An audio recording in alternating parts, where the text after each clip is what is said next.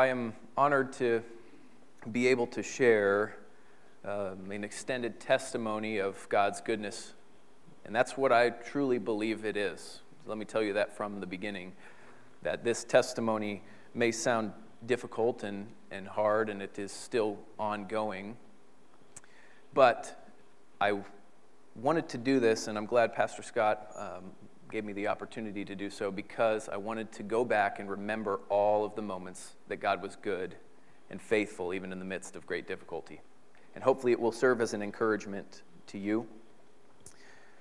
Many of you know about our son in some way, Victoria and I's son in some way. His name is Grayson. If you don't, you're about to learn about him. And he's every day when we get to look at him in the morning and he wakes up, we get to remember these things that he's gone through. So we wanted to share with you. Some of you have prayed for him, and some of you have encouraged us in the midst of it, and we thank you so much for that. I wanted to mention that at the outset. You'll have to forgive me. I want to read at some various points just because I don't want to forget some things. I hope to be sharing with you as well, but there will be some times where I have to read because I don't want to forget some of the things that God has done and that I had the privilege of writing out for you. For those of you who don't know where Victoria and I came from before this, we actually were a part of Riverbend Community Church 4 years ago, and many years before that. We were actually married in this worship center, and after that I was serving as the youth director here at Riverbend, and I really wanted to go off to seminary, and I told Pastor Scott we kind of high-fived each other. He was coming in, I was going out. But I knew after meeting Pastor Scott that I wanted to keep up with him and the various people and just see what the Lord did. And we're back, but the in-between is what I'm about to share with you, and it's not what we expected. We were going through seminary, and in July of 2017, we found out we were pregnant. Of course, that means Victoria was pregnant. But every life is a gift. Every life ought to be celebrated. Every life ought to be protected and valued. And so we were excited about this. And I was about halfway through my seminary training. I was working full-time. Victoria was working. And we were continuing to pray that God would give us a healthy pregnancy, both for Victoria and our baby. And at about our 20-week checkup, if some of you may know that it's a very exciting checkup because you get to see if you're having a boy or a girl. And I remember that very distinctly because we got to see it was a boy in there. Grayson was a boy. But then right after that, we were told something we didn't expect, and it was our ultrasound tech was doing a full anatomy scan, and she just said, I can't really see the heart. I can't really see it.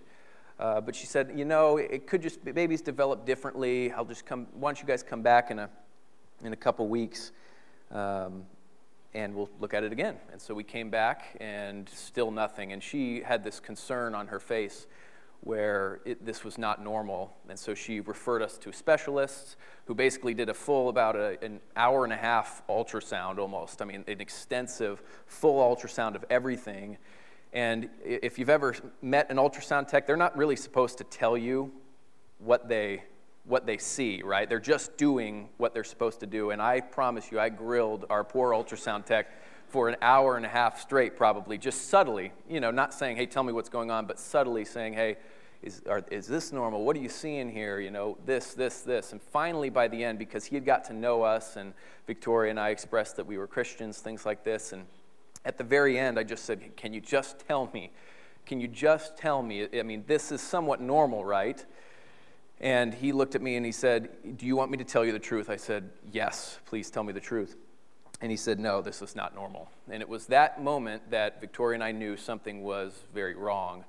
And I remember the doctor coming out and having a big packet of papers and handing the packet to us, and basically gave us a packet that said our son had what is called hypoplastic left heart syndrome, which means the left ventricle, if you know your heart, it's 4 chambers.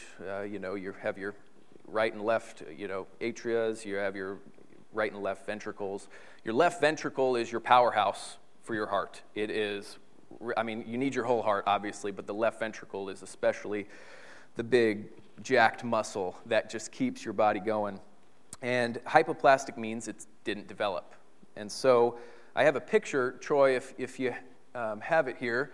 Just wanted to show you, the normal heart is on the left, obviously, and on the right, you will see, don't mind the other stuff, I just found this picture, but I wanted to show you the ventricle. As you can see, that is about the size of the ventricle compared to a normal heart, just so you could see.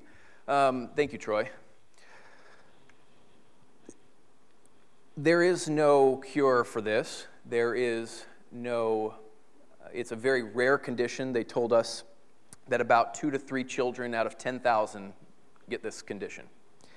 And it is a significant one because a child that is left untreated will die within about a week. And I can go into the miracle about him even surviving in the womb another time. But, when we heard this, we were almost shocked because, and I'm sure you've had moments of like this in your life where you never expect your child or your family to be the 1 in 10,000, right? You never expect that. You just expect things to be normal. And you have these visions. We had these visions of a very cookie-cutter life, if you will. Healthy children, one day we'll see grandbabies and we'll have the perfect position, perfect home, perfect this. And instantly, in a moment, all of that was shattered. The diagnosis was clear, and they told us what needed to be done, a series of 3 surgeries, 3 open-heart reconstructive surgeries before he was about 3 years old. So the first one would be at 4 days old. Second one would be at somewhere between 4 and 6 months. And the third one would be when he's about 3. And all of this information being flooded, you're kind of not really processing everything, but at the same time you're thinking this is overwhelming. There was, however, we rejoiced that there was an option for him to have. There was some hope. But as you know, I think, the most frustrating thing is when the doctors have to say this. They say, of course, you have your options. You have your options. You can proceed with the pregnancy, meaning there is another option to not proceed, which is already tragic. And then if you want to proceed with the pregnancy, we understand that, but you can also decide to not treat, which in translation means leave them to die within the natural course of about a week. And as you all know, hopefully, there is no other option. There is no other option. Because as I mentioned, life is of value to God. And I told Victoria this. We looked at each other and I said, I don't care if we are in an infinite amount of debt for the rest of our lives, we are going to fight for this child. And it didn't matter. We were going to do it.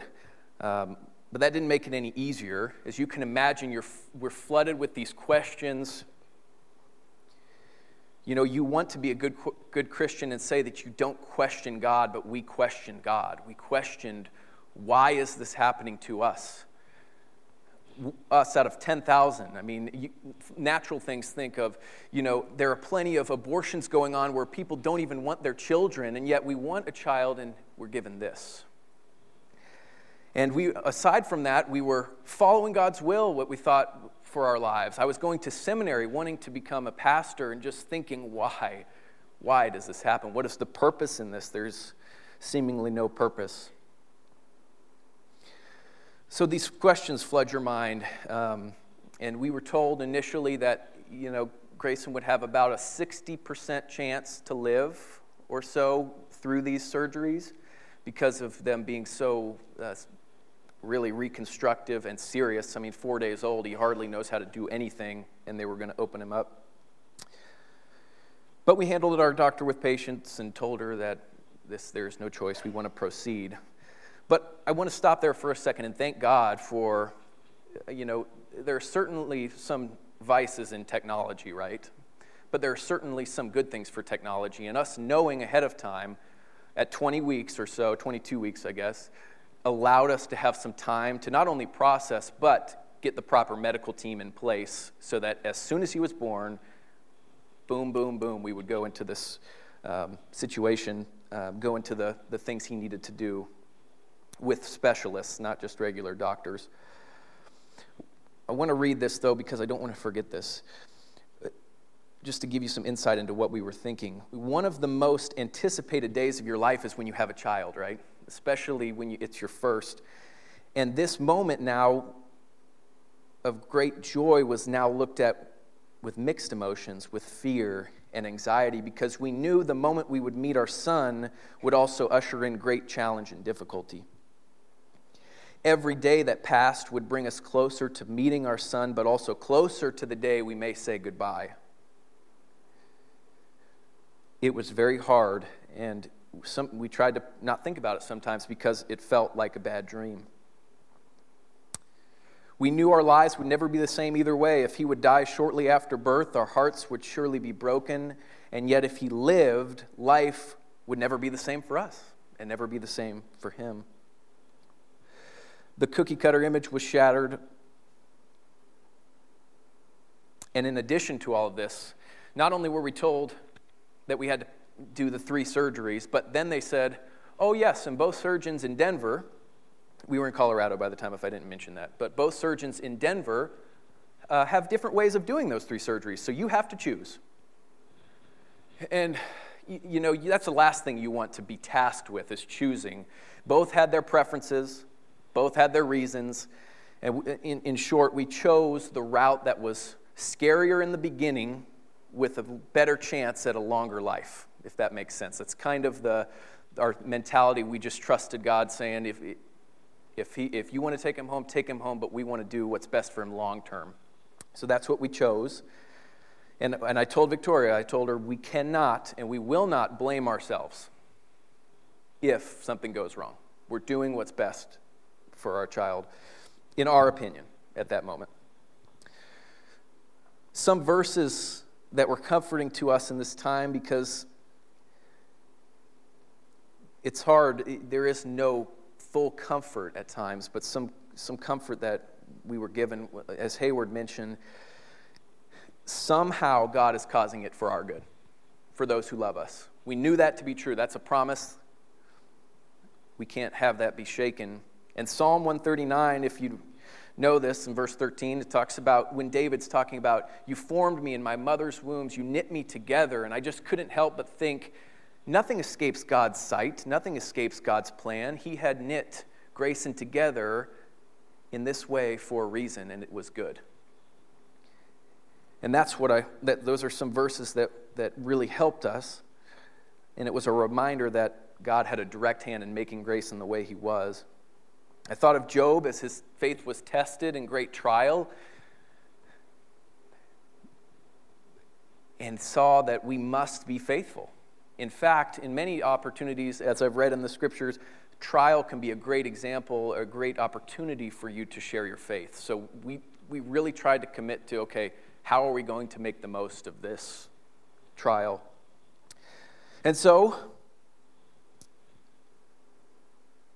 the story went on. We kept having our ultrasounds, things like this, and Victoria actually had to relocate. We were living in Colorado Springs. She had to relocate to Denver about 2 or 3 weeks before the birth, which was already hard because I kept working in Colorado Springs and would visit her on the weekend. Our baby's about to come. I'm not with her. I've got to work, and we're about an hour and a half away.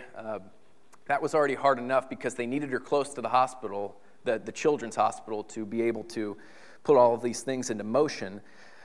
And on March 12th, it was about a little bit after midnight, and I'm praising God, this was a Sunday night, contractions were going hard, and Grayson was coming. And I was there. We were praying that I would just be there because I did not want to miss this and leave her alone in all the midst of this. That's already another testimony of God's faithfulness, that I was there with her. And so the game plan was already put in motion. We would have it was a big room, what do you call it, a delivery room. And they would have about 12 to 15 people in there with us, which were like, privacy, no, but we were 12 to 15 people all having different roles. This is amazing because Grayson would be at risk for many other birth defects that can't be detected and could be born with with just tragedy unimagined because of his high-risk heart, things like this. So they had multiple teams stationed in different places. And it was so cool because they were all cheering Victoria on, right? So sweet. And it was just, and when Grayson, I don't mean to be graphic, but I just mean when Grayson came out, the room was filled with joy. Because he was crying, he I don't know if he's happy or not, he's just screaming. But at the same time, it was, as you know, if you've ever been a part of that, it's a beautiful thing when a baby is born. It's a miracle in itself, right? Grayson is born now, and the 12 to 15 people are inspecting, they're doing this, they're doing that, and Grayson is born with no additional complications. Praising God again because he was at high risk for all of those other things. And I think you might actually have a picture, Troy. Just want to show you little Grayson when he was born. This is him, and he is just so precious. We enjoyed every minute we had with him, and I'll explain that in a second. Thank you, Troy. Because we only had minutes. With the way his heart is constructed, you can't operate on day one, so we have to get him on life-preserving medicine right away so he can live until day 4. And so they had to take him away after a couple minutes, and Victoria and I had already determined as long as she was okay, I would go with Grayson and watch him along the way. And so that was already a miracle. He was born with no other complications. Victoria was okay, praise the Lord, because that's what I was worried about as well. If you have a complicated baby, what is going to happen to my wife? And the first few days were very difficult because they had to put all these lines and IVs in him to keep him alive. And so by the time Victoria got to meet him a few hours later, we were so scared to touch him because we felt like we were going to break him. Not only were we first-time parents, but he's hooked up to all these things that were keeping him alive. And you don't want to be responsible for taking any of those out. So we hardly held him. We hardly touched him at all. And surgery day was approaching. We knew day 4 is coming. Day 4 is coming. And that's what we were talking about when we just mean it's scary. It hit Victoria the day before she was a wreck, understandably so. In the morning, right about before we were to hand him over to the surgery team, I was a mess. Because you knew that it could be the last time you see your baby alive. And you're handing them over to the surgery team. And you don't think about that when we thought about having children. You don't think about having that moment of possibly being the last time we see him. And this procedure, if you remember the heart, the left ventricle was small. It was not functioning. Therefore, if something's not done, he would die. They had to reconstruct the heart to work off of just the right ventricle and the right side of his heart, in other words. So he's functioning on half a heart. They've got to rewire everything. And on top of that, they put this little almost like a Gore-Tex straw. It's called a shunt that keeps things together. And essentially, in human terms, that shunt was holding his heart together. And the procedure took many hours. We received updates at various times, and it was scary. And we talked to our surgeon extensively. We told him we were Christians. We told him we would be praying. We had family there. My parents flew in. Her parents flew in to meet him ahead of time, just in case something happened. And we're all sitting at the very end in the waiting room, and the surgeon comes out and says, and of course, if you've ever dealt with surgery, you want to hear from the surgeon. The surgeon comes out and says that it went amazing, and let me tell you something. I could feel your prayers. I could feel them because I was more alert. He just said I could feel it in some way. He just said I was more alert and more, he was pumped when he came out. He was just like, this went as good as possible. I could feel it. And it was amazing because I don't know if he's a Christian or not, but he could feel the power of God equipping him for what his task was. But after his surgery, that was phase 1, right? Now the recovery. And if you've ever had an infant with an issue before, these are their formative years, or formative days, right? They're just learning to do things. And so this is a major setback, a huge heart surgery. He's got to learn to eat, got to learn to breathe on his own, things like this. And I want to show a picture here, but I want to give a warning. If you get queasy, and this is a graphic picture, okay? If you get queasy with medical things, please don't look. My reason for showing this is to show you what God brought him from till today, okay? Because when he came out of surgery, more lines than we can imagine are on him, and they are very scary. But I just want to give you that warning. We're going to show it now. So this is little man after his surgery. Lines of draining blood, keeping him alive with medicine. You can take it off, Troy. Thank you for showing that. I want to show you that because he's 4 days old with all of those things in him. So many things they said could go wrong. They had to be real with us, right? So many things can go wrong, just preparing us ahead of time. And so we knew this, and they said, especially, guys, we don't want you staying with him the first night, which, of course, for us was so hard. But they said because of something called a post-pump slump, and I will remember that for the rest of my life, because if you're put on bypass, especially as a young infant, to keep your heart, or as an artificial heart, once your heart starts going again, it wants to quit. It wants to quit at some point in the first night because your body just wants to reject it. And so they said, we don't want you here. Go away, in other words, for the night. Stay in a sleeping room in the hospital, but don't be here because it will be very scary. And of course, I went down at 4 a.m. I did a good thing. I stayed away.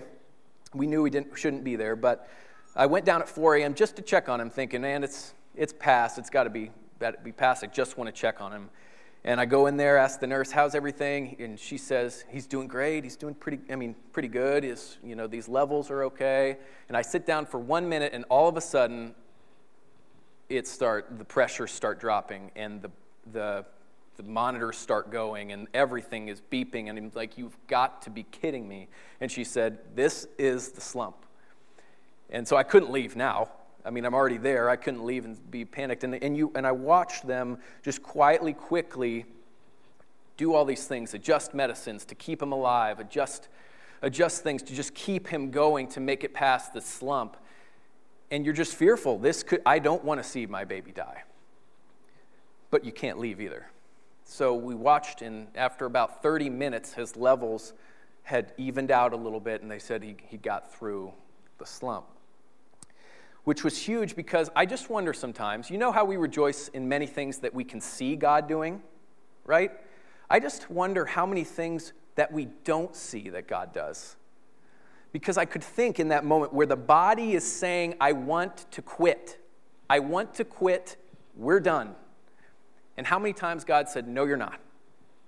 No, you're not. No, you're not. And I just think of that in our lives, how many times we should praise God for even the things we don't see and how he preserves and protects us. So all of that to say, we're working through the aftermath of the surgery, proved difficult. He had to learn to breathe, eat, everything. We spent 42 days in the hospital from birth till we left for the first one. And that's difficult. We slept on what was like have you ever seen like a gymnast mat, a blue gymnast mat before? It's kind of like that, but in a twin-size version. And both Victoria and I shared it for 42 days. So that was fun. Spooning is not an option.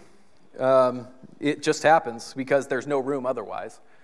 You would literally fall off the couch otherwise. We're like hanging on. I'm like hanging on the edge. Anyway, so this is just, we stayed there for 42 nights, and we watched as he grew and as these things progressed. We went through infinite amounts of doctors' rounds, it seems, where we would hear, one day it's great report, one day it's bad, one day it's a great report, now there's a big setback. This roller coaster of emotions constantly. But before we left, his heart had to be stable.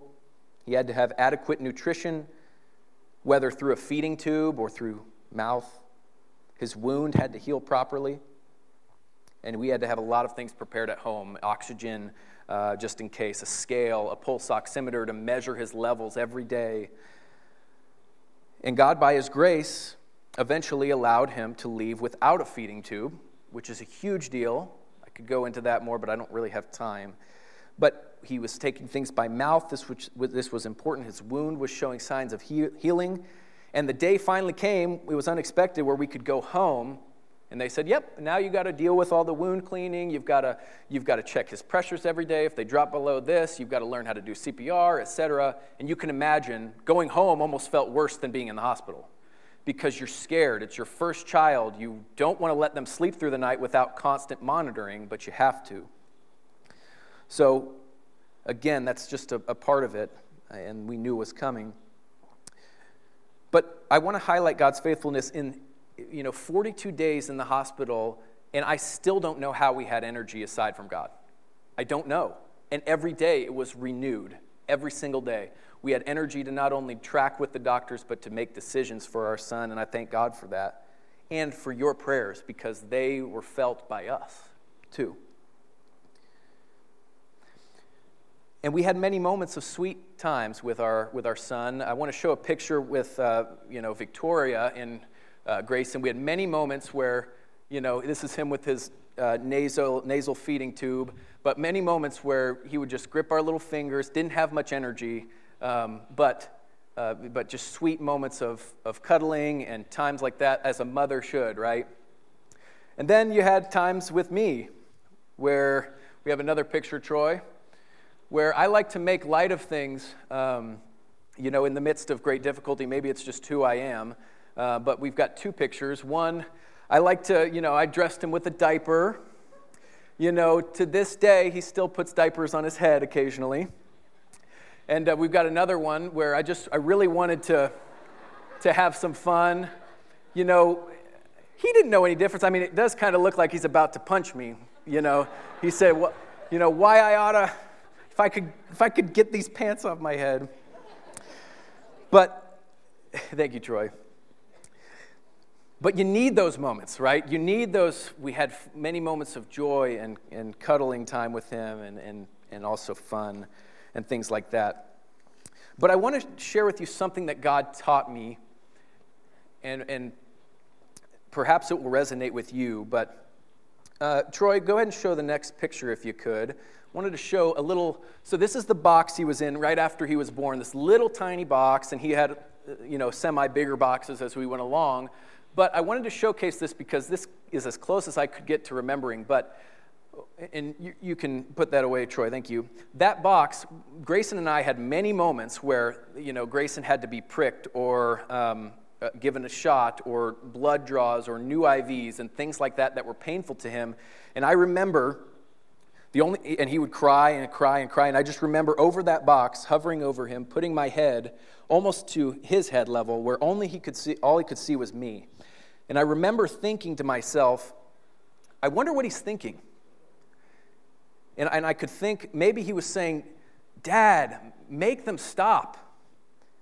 Come on, you're big. You have the power to stop them. And you love me. Why don't you stop them? It hurts, Dad. Can't you see I'm in pain? Don't you care for me? And if he was able to ask me that, I would say, surely, to Grayson, you don't understand, Grayson, but one day you will see that I'm allowing them to do this for your good. And I'm allowing you to do this, to get this done because you need it done. You won't survive without this. And I'm showing you my love by letting you go through this. And then it clicked. This imaginary conversation I had in my head made me remember I am the child. I was the crying child. When we ask ourselves, when I question God, why are you allowing this, God? You have the power to take it away. You say that you love me. Why don't you do it? And then I remembered God would probably respond to me the same way I would respond to my son and say, Josh, you don't understand this now, but I'm working it for your good. Just hang on. I love you. And it changed my perspective. I've got to fast forward because I'm running out of time, and I want to do a good job with this. When we were home, the next 4 months would prove very scary. That shunt I mentioned, the highest cause of death for these children is when that shunt clogs and no blood can get to the heart. They would die within minutes sometimes. And you're just living with almost what is like I would describe as a ticking time bomb. That's what the second surgery is for, to take that shunt away and give you something bigger where the heart can be more stable, but they can't until he's 4 to 6 months old. And so every day we monitored him, every day, and just saw his levels would go up, levels would go down, things like this. And we were just praying that God would get him through, and he did. We had to get him on oxygen by the end because his levels were dropping, but he got him to the second surgery, which was huge. And the second surgery at 5 months old stabilized his heart.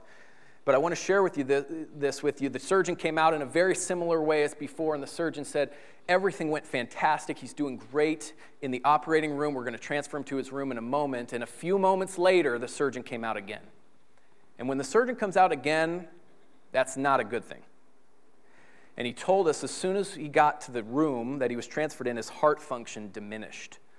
Which means for these babies, since they're only functioning on one side of their heart function diminishing should alert 2 words, and that means heart transplant, if it would continue that way. He didn't say that, of course, up front, and as the days progressed, he recovered from his surgery, but there was still that one lingering thing, and it was his heart function is still not where it should be. And the surgeon was frustrated, visibly so. I don't get it. I did everything right. Why is this happening? I don't get it. And so every positive report would always be tempered by that, his heart function. And they told us if he was going to get better, if, it would be months and months and months before we saw any improvement. And if it didn't get better, he would most likely have to start the process for a heart transplant, which is very hard to get for children that age. Anyway, so we left the hospital after 8 days for the second surgery. Isn't that amazing? 42 days and then 8 days. And we went to our follow-up appointment with our cardiologist. We made this prayer request known publicly because we wanted people to pray for this specific need. And so many of you prayed for this. 2 weeks later, we went to our cardiologist. These appointments take about 3 hours or so, doing ultrasounds of the heart, lots of tests. And I had to leave for work at about 11:30. We were there normally from like 9 to 12 or so. I had to leave at 11:30. I didn't get to see our cardiologist. Victoria would give me a report later. And she called me at 12:15 or so, and she said, I've got to tell you what Dr. Stewart said, which is our doctor. And I'm thinking the worst already. And he said this. Victoria began to weep on the phone, which again is very confusing for me because I didn't know if this was good news or bad news. And tears came into my eyes, as she said, Dr. Stewart said this, he had heard about Grayson's heart function being diminished in the hospital, but now his function was perfect. And this was 2 weeks after the surgery. And so after we were just ecstatic, Victoria and I agreed, we need to call the doctor back and make sure we're hearing this right. So I called the doctor, and normally you talk to a nurse. And he took my phone call, though, and he walked me through it. He said, no, what was 2 weeks ago is not there anymore. And what that means is he can be qualified for a third surgery, and basically his life is defined by how long he can go without a heart transplant. Does that make sense? So this was huge news for us. God had clearly done something, and it was evident to the doctors. All of this to say, we went home. Grayson stayed on oxygen for a while. He progressed. They told us he would need physical therapy, speech therapy, all kinds of things. And every time he saw one of those, they said, "What are you doing here? He's doing great." And we never really followed up with them because we didn't need to. And every day that goes by now and then, he became more and more active to the point where it exhausted us. He has such a joyful personality and a happy demeanor, and his joy throughout all of this. Many of the nurses said, we much rather deal with children than adults because children can handle way more than adults. okay? Adults complain and gripe. Children can go with far less pain medicine and things like this. And I thought that was amazing. But his joy, he smiled, like even when I put the pants on his head, he's just happy. And this joy in the midst of great difficulty inspired me and continues to do so because he just thinks, I don't got a problem. This is how God made me. This is it. And he loves to smile. He loves to laugh. It's my favorite aspect of his personality is this joy. And he finds joy in even the littlest things. And that's why I thought I might show you a small clip. Troy, if we have it, before we play it, this is his first time. So go ahead and rewind it, Troy. This is his first time seeing me blow a bubblegum bubble.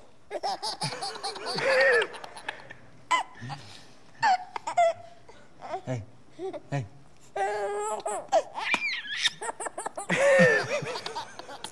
Needless to say, I watched that video, I think, probably 10 times a day because it embodies who he was. He just likes to laugh. He likes to have fun, and he's so joyful. And so now, fast forwarding to today, and I'm sorry, I'm probably going to take you about 5 to 10 minutes over. Can I finish, though? Is that okay? Some of you are like, oh, man. Just bear with me. Our son's now a little bit older than 1. He knows how to walk. He babbles all the time. He laughs. He goofs off. And his favorite thing to do is dance. And one of the blessings of all of this is, they say that these children can sometimes be very lethargic because he doesn't have as much oxygen as us, and so very lethargic. That's not Grayson. He's all over the place all the time. I want to show you a picture of him today. This is him enjoying the beach the other day. This is him right now, basically. As soon as we moved to Florida, he loves the beach. He doesn't have any oxygen. He was on, when he first got out of the hospital, about 10 to 11 different doses of medication a day, every day. Now he's down to 1, which is the only one that he'll need for the rest of his life, which is a little baby tablet of aspirin, a half a tablet. And all that to say, that's the best case scenario for these children. 2 open heart surgeries, 50 days in the hospital. Grayson's been through countless blood draws, IVs, medications, x-rays, echocardiograms, difficult discussions with the doctors and nurses, many tears later, many setbacks later, many joys later, and we can still say that God is good. Now, Grayson still must have his 3rd surgery when he's about 3 years old, and the outlook is very much unknown, and he's more prone to a lot of bodily complications than most, and his life expectancy is really unknown. But here are some things that we do know. There's no cure for this, but we have a God that does miracles, and they're continuing to research ways to help. We know that God knows what will happen before it does. We know that God is good and that he will never leave and forsake us. He hasn't throughout this whole process, and he won't. We also know, and I mentioned this at the sunrise service, but we also know that there's no such thing as percentages in God's eyes. If you're given an outlook, you have a 1% chance to live versus 99, God's will happen 100% of the time. And it is encouraging to know that the good Father will determine that. And we are so thankful for those of you who have encouraged us along the way. We're thankful for the gifts that were given to us. We're thankful for those who prayed for us. And I'm thankful for my wife because her wisdom and discernment in all of this, there's so many other miracles that I could go through, but one of which, Grayson has not been sick one time, not a cold, not a flu, not one time. Those things can put him directly in the hospital and be very bad for him, and he's not been sick one time. And I think that is God's grace in protecting him, but I also think it's the discernment of my wife and me, but mostly my wife. But I'm thankful for your wisdom and your love, your perspective and strength. And as Victoria and I sit and think about this journey, we know something amazing. And this we can honestly say as we go through the list of prayers we've asked for and prayed, God has answered every single prayer request that we've requested along the way with the exception of one, and that is, he has not healed his heart. But you know what that has taught us is God's saying, I'm hearing you. I'm not going to take away what you're going through, but I will walk with you through it every step of the way.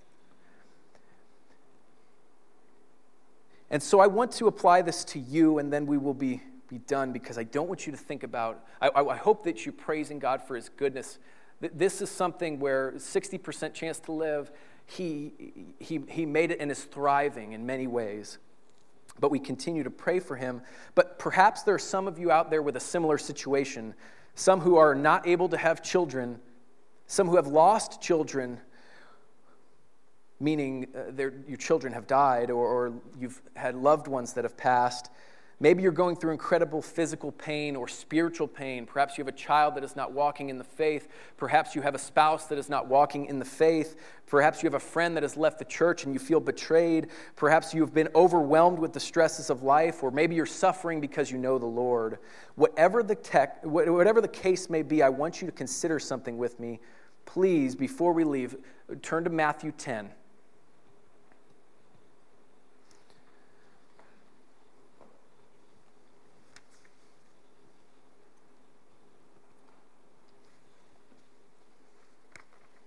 And I'm going to fast forward. I was going to read a little bit more, but I'm just going to read 4 verses.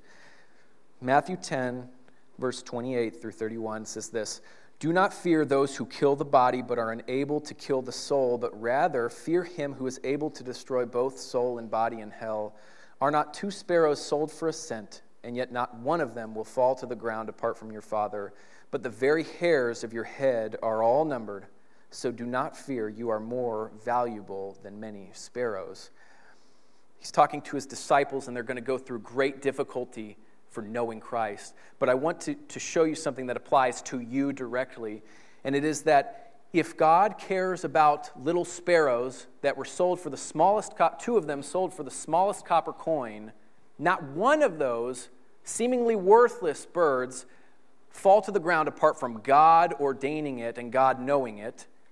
So nothing in your life happens outside of his vision, outside of his control.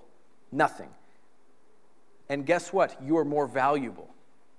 You are more valuable. He knows the number of hairs on your head, meaning he knows you intimately. If you think God doesn't see you, he does. And John 10 talks about him being the good shepherd, right? You know what a shepherd does? It says the good shepherd lays down his life for his sheep. If you're in this room and you know Christ, he has laid his life down for you so that you might know him. How much more so will he stand with you in the midst of trial? He will not leave you or forsake you. Friends, family will leave you, but God will not. He will never leave you, and he knows you by name. He sits in heaven, not stoic. He is not emotionless. He does not hear your prayers and say, okay, I'll consider it. He shows emotion and compassion. He loves you. If you know him, he loves you. The King of the universe knows you by name. He's laid his life down for you. Nothing happens to you apart from his will. He will not abandon you in times of trouble. And he wants you to cast your fears and anxieties on him because he cares for you. 1 Peter 5:7 says, casting all your anxiety on him because he cares. Don't ever forget, in whatever trial you're going through, that the King of the universe cares for you. And he will not leave you or forsake you. This is the hope we have in knowing Christ. Let's pray.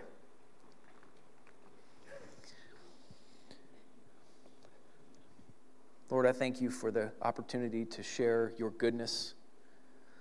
Lord, time simply did not permit for me to get into every detail of your miraculous work, Lord. When I look at my son, I see your goodness. I see an example of your faithfulness. And you did not say, I will stop the trial, but you said that I will walk with you through it. And I pray that everyone in this room who is going through something, whether it be physically, perhaps they have an illness, or a family member does, or they have lost loved ones that don't know you, or they're going through some sort of spiritual pain, Please comfort them and show them that you care, because you do. You will not leave them. You will not forsake them. And one day we will be reunited with you in heaven for all eternity, where sorrows and pain will be gone forevermore. Let every person in this room think of how you have been faithful in the midst of great trial in their lives, Lord. Please let them go out praising you because you are good and you care for us. It's in your name we pray. Amen.